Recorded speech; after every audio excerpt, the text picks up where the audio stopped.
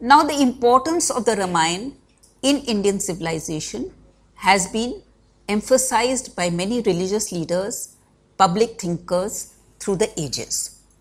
And what is the Ramayana? It is a manual of morals. It is to instruct a people in right conduct and right values. It is a national code. Ram is the exemplar of Dharma. Now, the message of the Ramayana, it's a new message of the heroic and the godly in human relations. R.C. Dutt, in 1899, before he was going to address the Lahore session of the Indian National Congress, he wrote an English edition of the Ramayana for the benefit of Western scholars. And in this he said, the Ramayana gives us a true picture of Hindu faith and righteous life. In India, the Ramayana is still a living tradition and a living faith. It forms the basis of the moral instructions of a nation and is part of the life of hundreds of millions of people.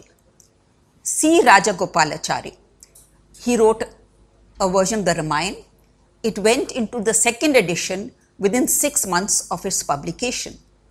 In the preface, he said, one could not understand Hindu Dharma unless one knew Ram, Sita, Bharat, Lakshman, Kumbhkaran, Hanuman.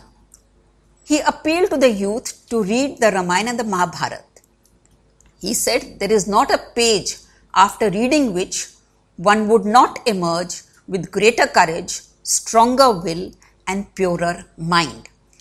He said the Ramayana is the record of the mind and spirit of our forefathers who cared for good ever so much more than for the pleasant.